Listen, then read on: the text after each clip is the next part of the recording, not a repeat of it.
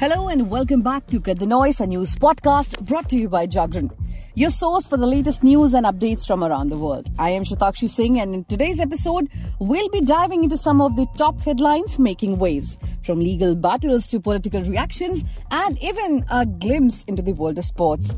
So let's jump right in. Our first story takes us to the legal arena. In a significant turn of events, the Fodder scam case has resurfaced, putting former Bihar Chief Minister Lalu Yadav in a fresh predicament. The Central Bureau of Investigation has taken a step forward by challenging this bail in the Supreme Court. The hearing is scheduled for August 25, and all eyes are on this crucial development. Moving on to a tragic incident in Bihar, a shocking incident has shaken the journalistic community. A prominent journalist was fatally shot in his own home. The Chief Minister has responded to this distressing event, and the investigation continues as the authorities work to uncover the truth behind this heinous act. In the realm of politics, a seemingly innocuous remark has led to unexpected consequences. A tutor finds themselves without a job after making a comment that advocated voting for educated individuals. The ripple effect of this decision reached the ears of Arvind Kejriwal, who has now offered his response to this situation. Shifting our focus to the global stage, we have a development with potential international implications. Reports suggest that the United States has granted approval for the transfer of F-16 fighter jets to Ukraine, the source of these aircraft, Denmark and the Netherlands. This move has sparked discussions about the geopolitical landscape and potential ramifications. Back on home soil, we delve into the world of legal strategy. Former US President Donald Trump's legal team is making headlines of their own. As his re-election campaign looms, his lawyers are pushing for a trial date in 2026. This decision could have been interesting implications on both the legal and political fronts. Shifting gears to the financial realm, the Reserve Bank of India has issued new guidelines to financial institutions. The directive: banks and non-banking financial companies are now prohibited from imposing penal interest on borrowers in case of default. This move aims to alleviate financial burdens on borrowers during challenging times. And finally, let's round off with a sneak peek into the sports arena.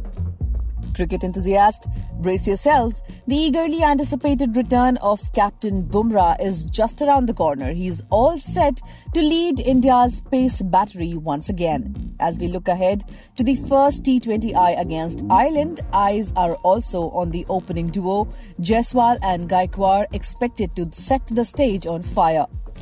Now let me brief the news for you. In fresh trouble for Lalu Yadav, the Central Bureau of Investigation has approached the Supreme Court and challenged the bail granted to him in cases linked to the alleged Fodder scam. The court will hear the petition on August 25. The Rashtriya Janata Dal chief has been granted bail by the Jharkhand High Court in the least 4 cases, and all the orders have been challenged by the CBI. He was convicted in the cases and his appeals are pending in various courts. The 950 crore Fodder scam involved funds meant by animal fodder being embezzled from multiple government treasuries across undivided Bihar. Fake bills were allegedly issued by the Animal Husbandry Department to facilitate this. Now moving on to the next national news. A local journalist in Bihar's Araria district was shot dead this morning at his house by unidentified gunmen, Bihar police said. The incident took place in the Raniganj Bazar area. Chief Minister Nitish Kumar has called it a dukhad incident, that is sad incident, and said that on hearing the news, he immediately directed officials to investigate the crime. How can a journalist be killed like this? He told reporters in Patna. Vimal Kumar Yadav, the 35-year-old victim, worked as a local journalist for the Dainik Jagran newspaper, police said. The gunman knocked on his door and called his name at around 5:30 a.m. and shot him when he opened the door. The local police station chief reached the spot at around 5:35 a.m. and investigated the matter. The superintendent of police Araria has also visited the spot. The dead body was sent for an autopsy, police said, adding that a forensics team and a dog squad are at the spot. Now, hopping on to the next national news, Delhi Chief Minister Arvind Kejriwal on Thursday questioned EdTech platform Unacademy's decision to terminate the employment of one of its tutors for the urging students to vote for educated candidates in elections. Unacademy fired Karang Sangwan, who, during a lecture without taking any names, appealed to the students to not put uneducated people in positions of power and vote for a literate person in the upcoming elections.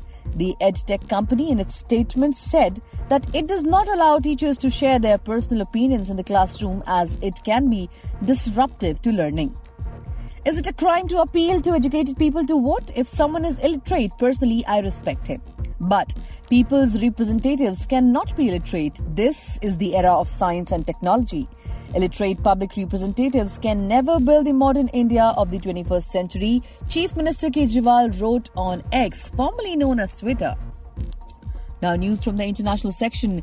The United States has approved sending F-16 fighter jets to Ukraine from Denmark and the Netherlands as soon as pilot training is completed, the U.S. Secretary of State Antony Blinken says in a letter seen by the Reuters news agency.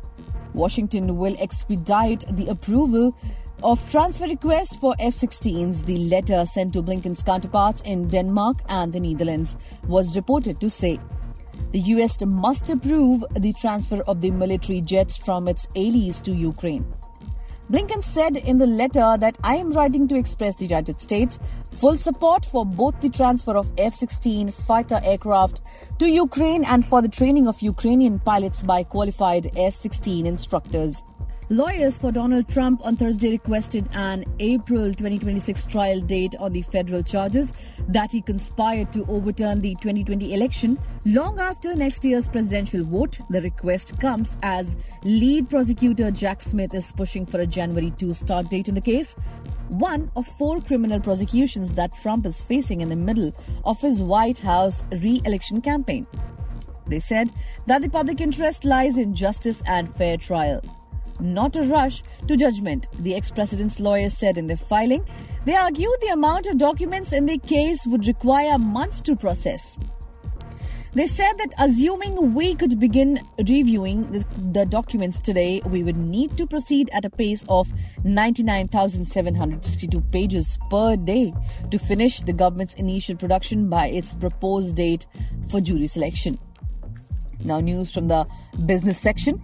Reserve Bank of India has issued fresh guidelines to the regulated entities such as commercial and other banks, non-banking financial companies and other lenders to ensure reasonableness and transparency in disclosure of penal interest.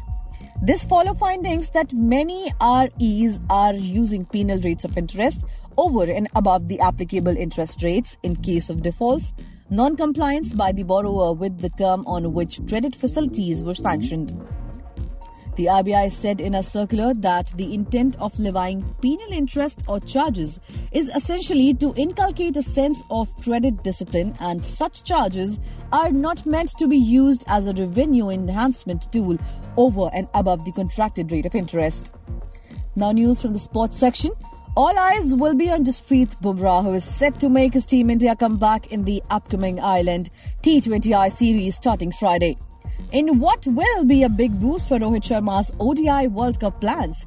Bumrah will make his return by donning the captain role in the series. This is also going to be Bumrah's second stint as India's skipper, after he led them against England in the rescheduled 5th Test match at Edgbaston in 2022. It's not only Bumrah who will be making a comeback in the squad. Prasidh Krishna, who has been out of action for almost a year due to a lumbar stress fracture, has also returned to the team roster.